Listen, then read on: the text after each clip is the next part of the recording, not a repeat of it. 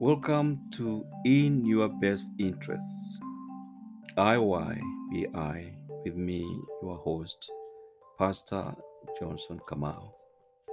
In the following podcast, I'm going to present a talk on what it means to be created in the image or likeness of God. I'll begin my talk with an Old Testament perspective on the topic, which will be followed by a New Testament perspective on the same topic. I've divided my talk into two parts, namely Old Testament perspective and New Testament perspective. Each part has a summary in which I highlight the key points for the listeners. I will conclude my talk with a sum up of the core facts in the topic of what it means to be created in God's image and likeness. Welcome. In Genesis chapter 1, we read that while God created each animal according to its kind, only human beings were created in God's image or likeness. Among all creatures, only human beings are the image of God, the highest and richest revelation of God, and therefore apex of the entire creation. It took the combined effort and wisdom of the Holy Trinity to create human beings. The plurality of the main verb in Genesis 1:26, let us make human beings, indicates that the creation of human beings was in a class by itself, since this type of expression is used of no other creature. The plurality indicates that God does not exist as a solitary being, but as a being in fellowship with others. God exists as a plurality, that is, in the Trinity of God the Father, God the Son, and God the Holy Spirit.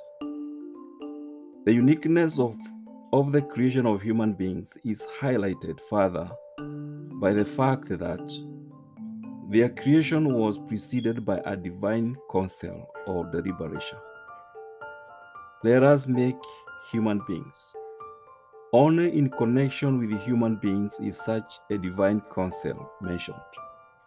Human beings are a product of the mind of Holy Trinity.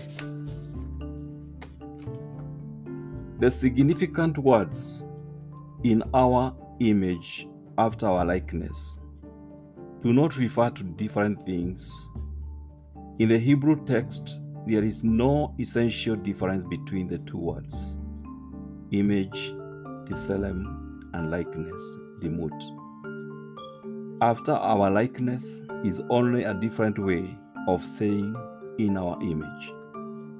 The Hebrew word for image, tselem, is derived from a root that means to carve or to cut.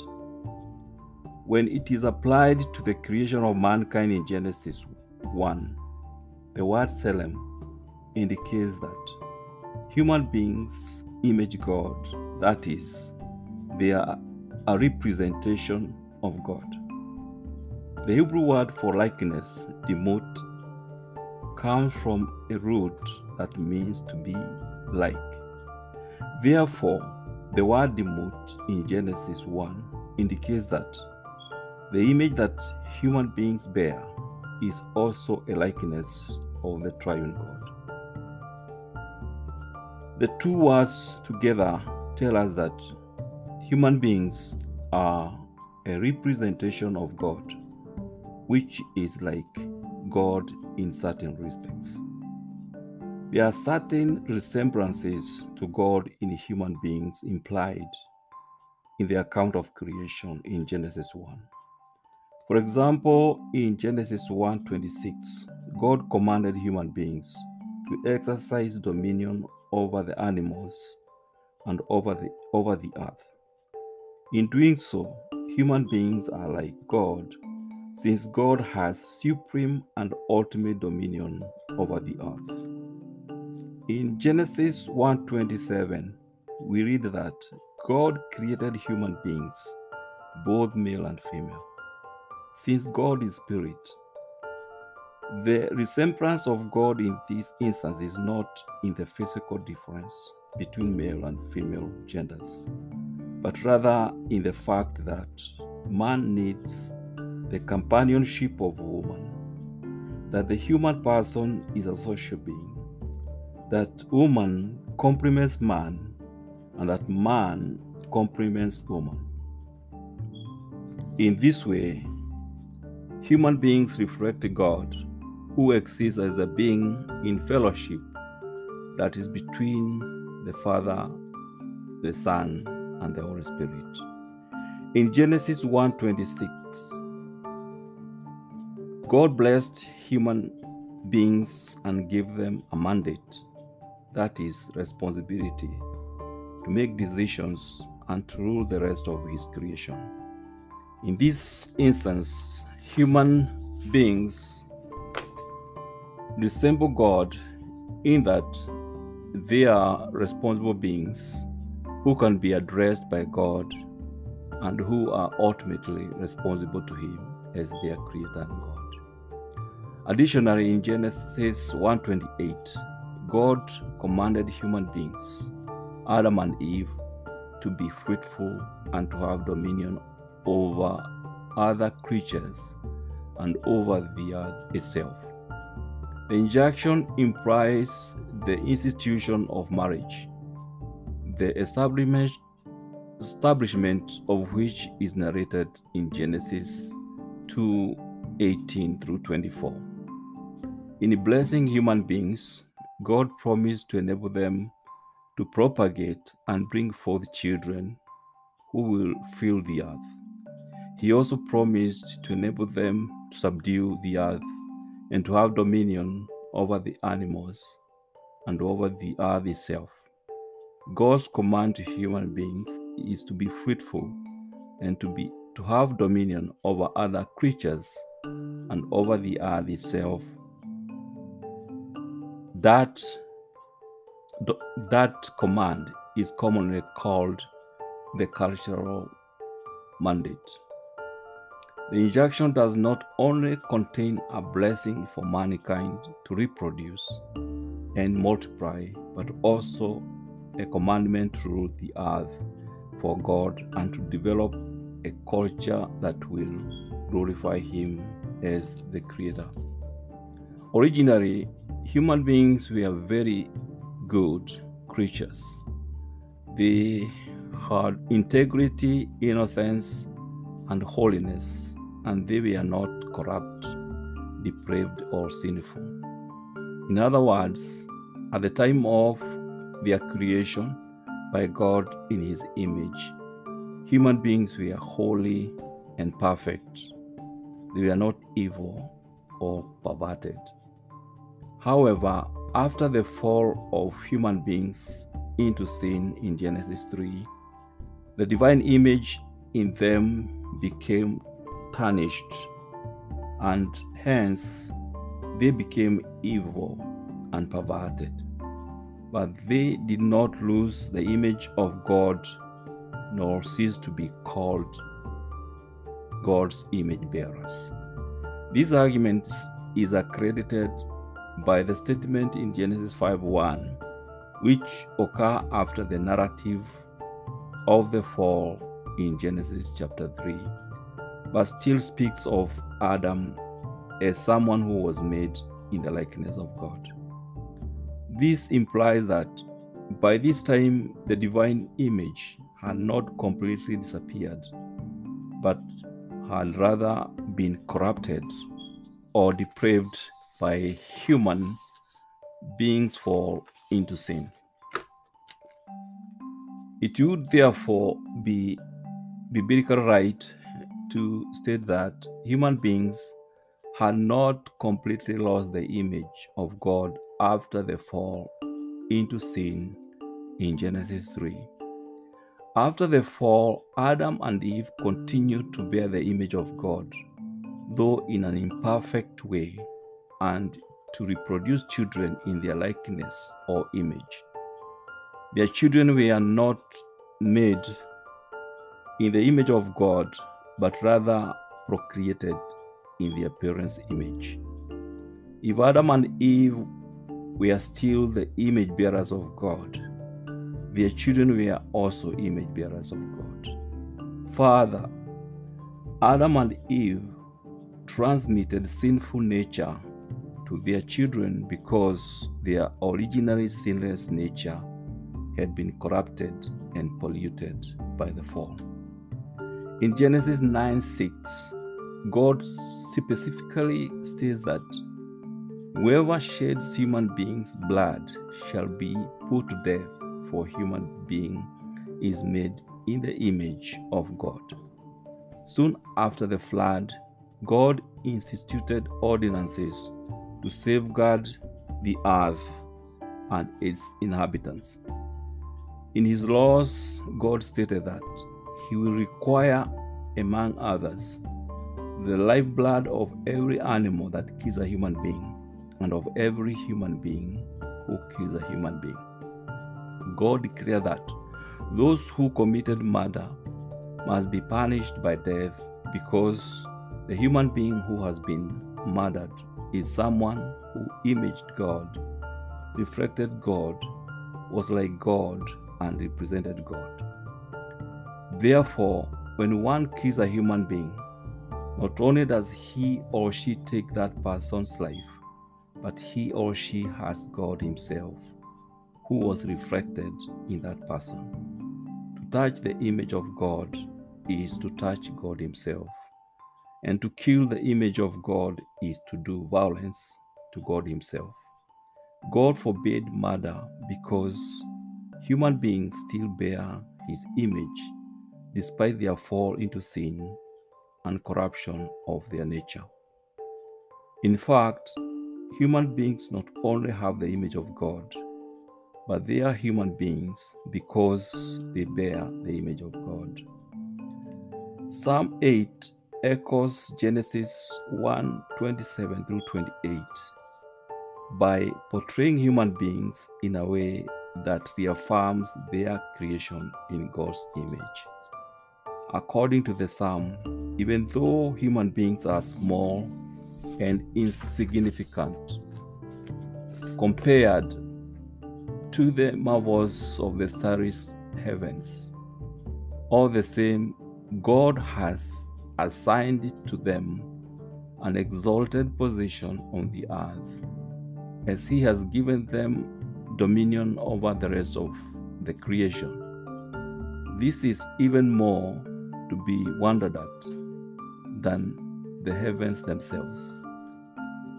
The following points from our excursion in the Old Testament on the idea of human beings being created by God in his image or likeness are worth remembering and pondering upon.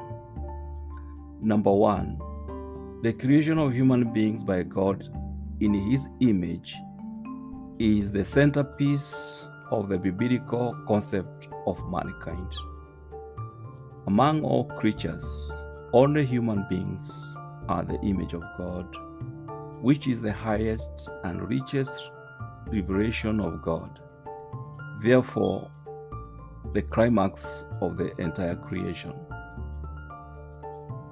Number two, the creation of human beings was unique because it was preceded by a divine counsel and required the combined effort and wisdom of the Holy Trinity to happen. 3. God created human beings in his image or likeness to be his representatives, to be like him in his triune nature. Therefore, human beings are a representation of God, which is like him in certain respects. 4.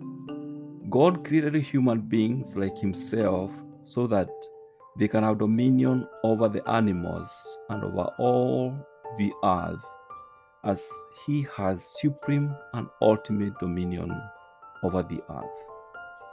5. God created human beings like himself to reflect him in their quest for companionship, social interaction, and complementation, as he exists as a being in fellowship that is between the Father, the Son, and the Holy Spirit.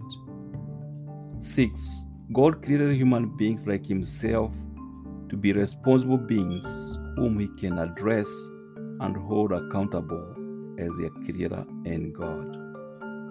7. God created human beings like himself to procreate, rule the earth, and develop culture that glorify him as the creator. 8. God created human beings who were very good as they were holy and perfect. 9. When the first human beings, Adam and Eve, fell into sin, they did not lose the image of God and could therefore still be called God's image bearers, though in an imperfect and perverted manner. Number 10. Adam and Eve's offspring were image bearers of God as much as their parents were. Additionally, their offspring shared in their sinful nature as well, because their parents' originally sinless nature had been corrupted and polluted by their fall into sin. Number 11. God pronounces death sentence on whoever kills his or her fellow human being, because he highly values human beings, whom he made in his own image to reflect and represent him here on earth. Number 12. Human beings not only have the image of God, but they are human beings because they bear the image of God. Last but not least, number 13. Even though human beings are small and insignificant compared to the marvels of the starry heavens, nevertheless, God has given them dominion over the rest of the creation here on earth. It was great having you in the podcast. Thank you so much for your presence and time.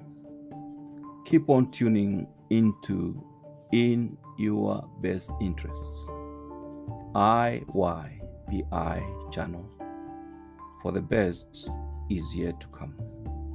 Keep safe and take care.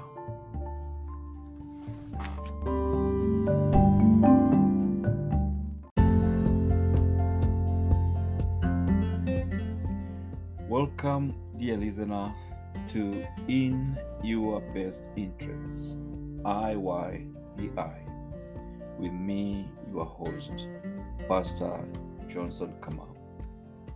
In the following podcast, I'm going to present the New Testament perspective on the idea of being created in God's image or likeness. This perspective affirms and fulfills the Old Testament perspective on the creation of human beings by God in his image or likeness. Please welcome.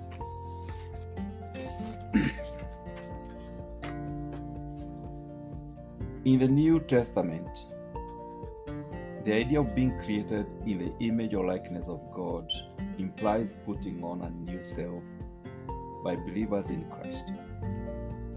In the New Testament, the idea of being created in the image of God involve the process of redemption, the purpose of which is to restore the image of God in human beings. The new self that believers must put on has been created by God, who originally created human beings in his likeness. The new self that believers embody has been made by God in true righteousness and holiness. As God created human beings in his image originally, so the new self that he has created for believers is like him. Believers are not yet perfect and therefore must be progressively renewed through the process of redemption, which consists of a growing and ever increasing likeness to God. The goal of redemption or renewal in Christ is to make believers more and more like God, or more and more like Christ, who is the perfect image of God. The restoration of the image of God in believers implies distortion of God's image in fallen human beings. The image of God is the pattern according to which believers are being renewed by the Holy Spirit, and the eschatological goal toward which they are moving. Human beings no longer image God as they should. Believers are now being enabled by the Spirit to image God more and more adequately. A time is coming when they shall image God perfectly. Believers' renewal into the greater likeness of God is something that involves the Holy Spirit in the process of redemption as well as their own responsibility. In other words, whereas the renewal process is primarily the work of God, as he is the one who sanctifies believers through his Spirit, it is also their own effort. Believers must refrain from cursing their fellow human beings because they are creatures whom God has made in his likeness. It is sinful to curse other human beings because even though the fall significantly damaged the image of God in humankind, it did not totally obliterate it. As such, fallen human beings are still beings who bear and reflect the likeness of God. They are beings who are still, in distinction from all other creatures, image bearers of God.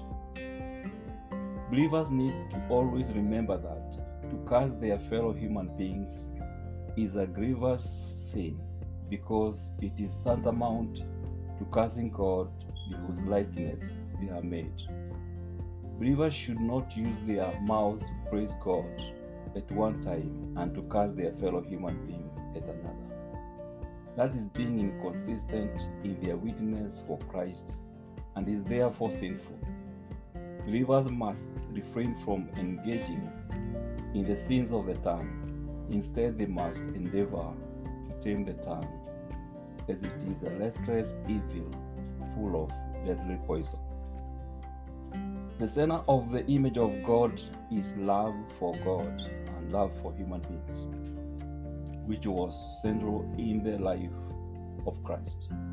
Even though other virtues such as ability to reason or make decisions graced the life of Christ, love was revealed in his life in a way that has never been surpassed. No human being ever loved as Christ did. As fallen beings, believers need to be continuously conformed into the image of Christ, who is the perfect representation of God. The goal of the process of redemption is to fully conform believers to the image of Christ. This goal is what God has predestined those who believe in him, and it is the work of the Holy Spirit which progresses throughout life. As the perfect image of God, Christ is the perfect human being, the ultimate example of what God wants us to be like. The glory of Christ is the light of the gospel. When we see Christ, we see the glory of the invisible God, which is revealed in the face of Christ. Therefore, by looking at Christ, we are looking at God Himself. Jesus Himself affirmed the same point when He told His disciples that anyone who has seen Him has seen the Father. If we look carefully at Jesus, we will have seen the Father, since He is the Father's perfect image. Jesus Christ is the radiance of God's glory and the exact representation of His being. The glory that Christ the Son radiates is not His own, but is the glory of God the Father. Christ is a perfect reproduction of the Father, because every trait, characteristic, and quality found in the Father is also found in Him, as He is an exact representation of His Father. The fact that Christ is the perfect image of God reveals an important relationship between the image of God and the incarnation. Christ, the second person of the Trinity, incarnated, that is, assumed the nature of a human being, presumably because human beings had been created in the image of God. Christ, it would seem, could not have assumed a nature that had no resemblance whatsoever to God. Thus, the doctrine of incarnation in the New Testament confirms the doctrine of the image of God in the Old Testament. In Christ, we see the image of God in its perfection, since He was totally sinless. God the Father has given us in His beloved Son Jesus Christ a visual example of what He's like. Jesus Christ is therefore the best representation of the image of God. What we see and hear in Him is what God intends for us. That's why we need to intently read and study the Gospels, because they reveal the person and mind of Christ, who is the perfect image of God the Father. There is need to restore the image of God in human beings. In other words, the moral and spiritual faculties of human beings must be conformed in a continuous process to the image of God. The image of God in which human beings were created by God needs to be renewed or conformed in a process that continues throughout life, because it was corrupted by the fall. Conformity to the image of God, and therefore to the image of the Son, is the purpose or goal for which God has predestined His chosen people. That purpose will be fully realized in the life to come, in which believers shall be perfect like Christ. Believers need to continually to grow in being conformed to the image of God by putting off the old nature and putting on the new nature. Old nature or old self signifies believers' former nature that was enslaved to sin. However, since they have become one with Christ, they are no longer slaves to sin, for they have taken off the old self that was enslaved to sin and have put on the new self, or the new being that is ruled by the Holy Spirit. Believers have decisively and irrevocably put off their old self and put on the new self.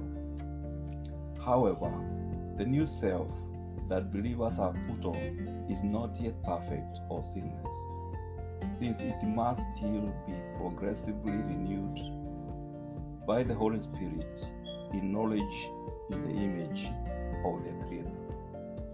That knowledge is rich and involves both the mind and the heart.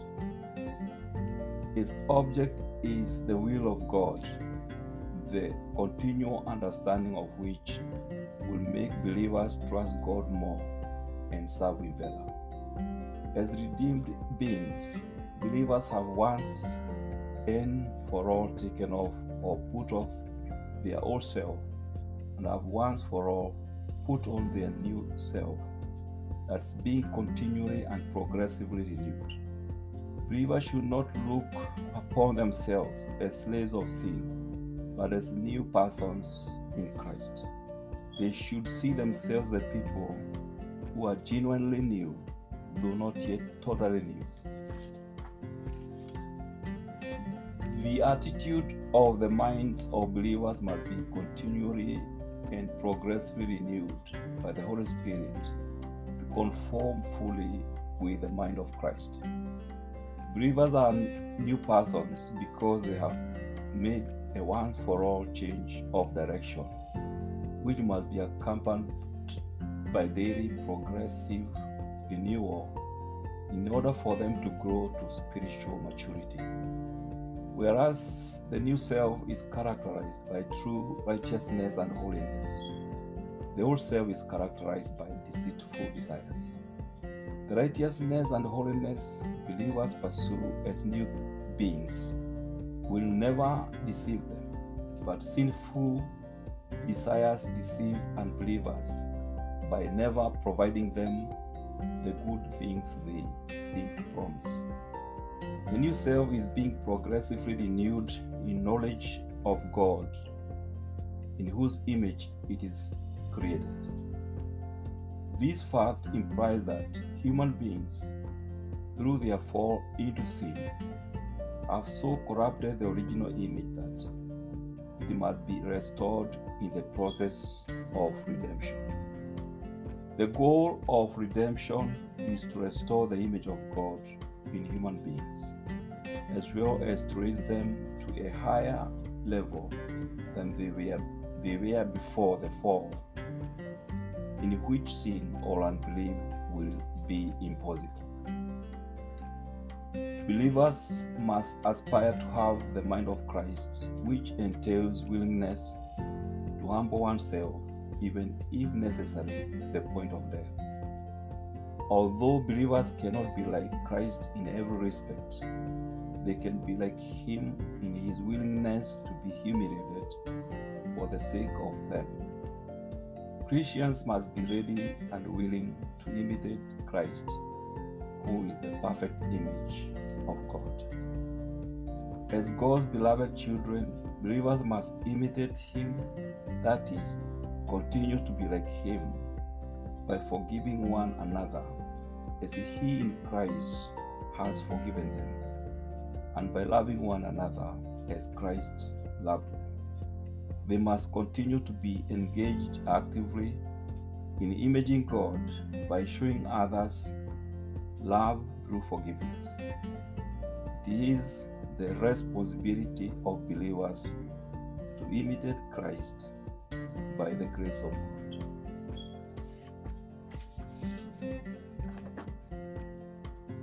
Christ Himself called for such imitation of Himself after He had washed the feet of His disciples. He told them that if He, their Lord and Teacher, had washed their feet, they also ought to wash one another's feet. For He had given them an example that they also should do as He had done to them. When Jesus said these words to His disciples, He was directing them, and thus all believers, to follow His example of lowly service. Therefore, all believers must imitate Him in this respect, and to imitate Him is to imitate God. The very fact that Christians are frequently called to imitate Christ indicates that there is a sense in which the image of God has been spoiled by sin. Believers will image God totally and flawlessly in knowledge and in other aspects of their lives once God has completed the process of redeeming them from their fallen state. This will be the final goal of their sanctification, that is, to be totally like God by perfectly imaging Him. In other words, believers shall become completely like Christ, who is the perfect image of God. As they have borne the image of the earthly man, they shall bear the image of the heavenly man. Presently, believers are bearing the image of Adam, the earthly man. But in the life to come, they shall fully bear the image of Christ, the man from heaven. Their future existence will be glorious, because they shall then be perfectly like Christ. Today, believers are continually reflecting the glory of Christ with unveiled faces. As they are doing so, they are being transformed into the image of Christ from one glory to another. This transformation of the believers into the image of Christ is being done by God through His Spirit. Even though it is not certain what believers shall be like in the future, what is certain is that at the time of Christ's return, those who are in Him will share His glory. The blessing promised to believers at Christ's return is perfect and total likeness to Him, without which they shall not be able to see Him in His dazzling glory face to face. Likeness to Christ will also mean likeness to God, since He is God's perfect image.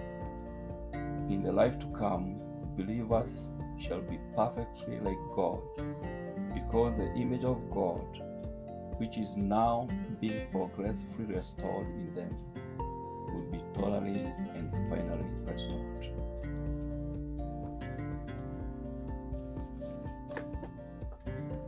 The following points from our excursion in the New Testament on the idea of being created by God in His image or likeness are worth remembering and pondering upon.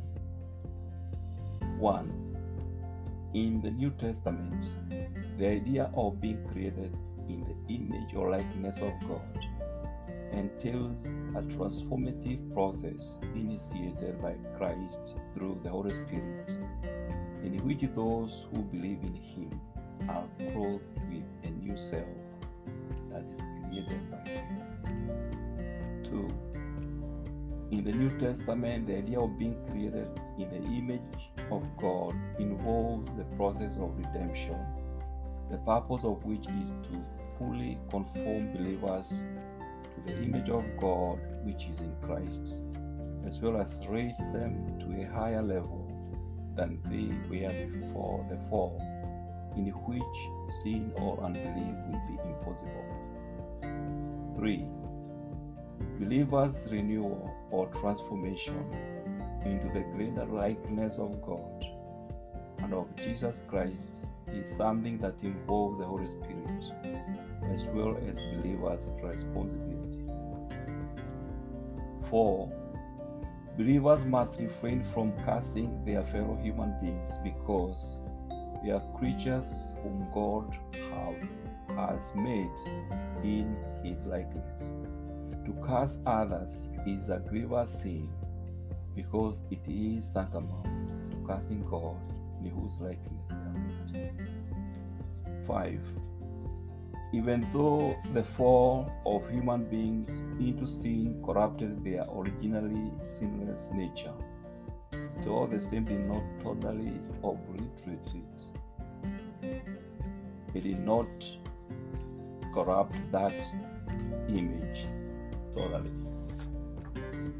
Number 6, Jesus Christ is the perfect human being, the unsurpassed example of what God wants us to be like. Christ makes the invisible God visible to us. He reveals the Father to us because He is the Father's perfect image. 7. The center of the image of God is love for God and for human beings, which was central in the life of Christ. No human being ever loved as Christ did. 8. Christ, the second person of the Trinity, incarnated, that is, assumed the nature of a human being, presumably because human beings had been created in the image of God.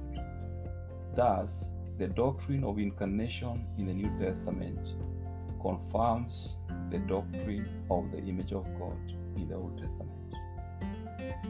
Number 9. The moral and spiritual faculties of human beings must be conformed in a continuous process to the image of God. Conformity to the image of God, and therefore to the image of Christ, is the purpose or goal for which God has predestined His chosen people. Number 10. Believers must reflect the glory of the Lord Jesus Christ in their day-to-day life. As they do so, they are being transformed by the Holy Spirit into Christ's image from one degree of glory to another. 11. Believers need continually to grow in being conformed to the image of God by putting off the old nature dominated by flesh and sin, and putting on the new nature ruled by the Holy Spirit. They should look upon themselves as people who are genuinely new, though not yet totally new, perfect, or sinless. Number 12. The new self that believers have put on is being renewed by the Holy Spirit in knowledge of God, in whose image it is created. The image of God is the pattern according to which believers are being renewed by the Holy Spirit, and the eschatological goal toward which they are moving. Number 13. Whereas the new self is characterized by true righteousness and holiness, the old self is characterized by sinfulness and deceitful desires. Number 14. As God's beloved children, believers must imitate Him, that is, continue to be like Him by forgiving one another as He in Christ has forgiven them, and by loving one another as Christ loved them. Number 15. All believers must aspire to have the mind of Christ, which entails willingness to humble oneself, even if necessary, to the point of death. They must gracefully imitate Christ's example of lowly service, and to imitate Christ is to imitate God. Finally, number 16. The final goal of believers' renewal process, that is sanctification, is that they shall be totally like Christ, like God. They shall perfectly image Him. In conclusion, God created us, human beings, in His image or likeness, to be His representatives and to be like Him in His triune nature. Therefore, we are a representation of God, which is like Him in certain respects. God created us like Himself so that we can have dominion over the animals and over all the earth. We can reflect Him in our quest for companionship, social interaction, and complementation. We can be responsible beings whom He can address and hold accountable as our Creator and God. We can procreate, rule the earth, and develop culture that glorify Him as the Creator. And finally, God created us in His image or likeness so that we can be good. That is, we can be holy and perfect. The idea of being created in the image of God involves the process of redemption, the purpose of which is to make believers like God or like Christ, who is the perfect image of God. The act of renewing believers into the greater likeness of God is something that involves the Holy Spirit as well as believers themselves.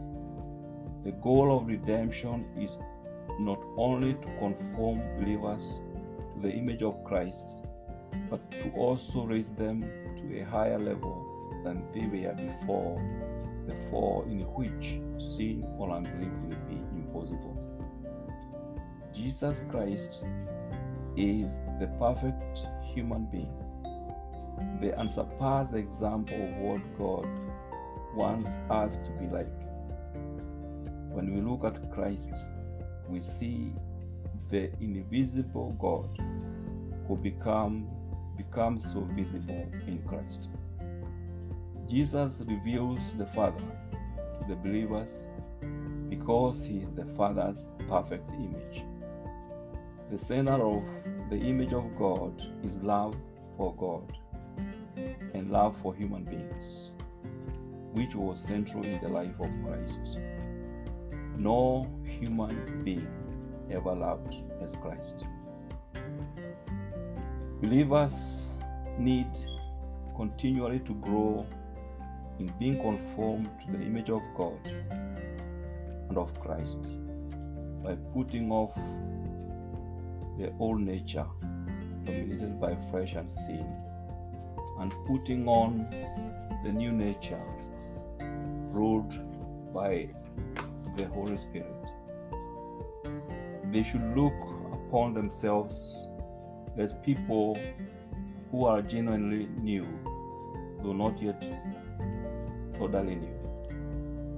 The new self that they have put on is being renewed by the Holy Spirit in knowledge of God, in whose image it is created. Whereas the new self is characterized by true righteousness and holiness, the old self is characterized by deceitful desires. The image of God is the pattern according to which believers are being renewed by the Holy Spirit, and the eschatological goal toward which they are moving. The final goal of renewal or sanctification.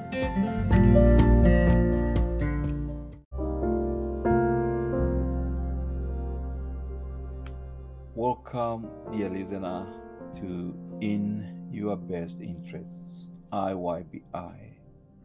With me, your host, Pastor Johnson Kamau. The following is a sum up on my talk on the biblical concept of the creation of human beings by God in His image or likeness. Human beings were created by God in His image or likeness so that they can be His representatives and so that they can be like Him in His triune nature. Therefore, we are a representation of God, which is like Him in certain respects. God created us like Himself so that we can have dominion over the animals and over all the earth. We can reflect Him in our quest for companionship, social interaction, and complementation. We can be responsible beings whom He can address and hold accountable as our Creator and God. We can procreate, rule the earth, and develop culture that glorify Him as the Creator. And finally, God created us in His image or likeness so that we can be good. That is, so that we can be holy and perfect. The idea of being created in the image of God involves the process of redemption, the purpose of which is to make believers like God, or like Christ, who is the perfect image of God. The act of renewing believers into the greater likeness of God is something that involves the Holy Spirit as well as believers themselves. The goal of redemption is not only to conform believers to the image of Christ, but to also raise them to a higher level than they were before the fall, in which sin or unbelief will be impossible. Jesus Christ is the perfect human being, the unsurpassed example of what God wants us to be like. When we look at Christ, we see the invisible God who becomes so visible in Christ. Jesus reveals the Father to the believers because He is the Father's perfect image. The center of the image of God is love for God and love for human beings, which was central in the life of Christ. No human being ever loved as Christ did. Believers need continually to grow in being conformed to the image of God and of Christ by putting off the old nature dominated by flesh and sin, and putting on the new nature ruled by the Holy Spirit. They should look upon themselves as people who are genuinely new, though not yet totally new. The new self that they have put on is being renewed by the Holy Spirit in knowledge of God, in whose image it is created. Whereas the new self is characterized by true righteousness and holiness, the old self is characterized by deceitful desires. The image of God is the pattern according to which believers are being renewed by the Holy Spirit, and the eschatological goal toward which they are moving. The final goal of renewal or sanctification process of believers is that they shall be totally like God, that is, they shall perfectly image Him. Even though it is not yet certain in the Bible what believers shall be like in the future, it is certain that at the time of Christ's return, those who are in Him will share His glory. That is, they will be instantly transformed into perfect and total likeness to Him, so that they will see Him in His dazzling glory, face to face. That is the end of my talk, or the meaning of being created in God's image or likeness. It is great It was great having you in the podcast. Please keep on tuning in. I value your attendance and feel encouraged by your interest to listen to my presentations. Thank you so much. Keep safe and take care.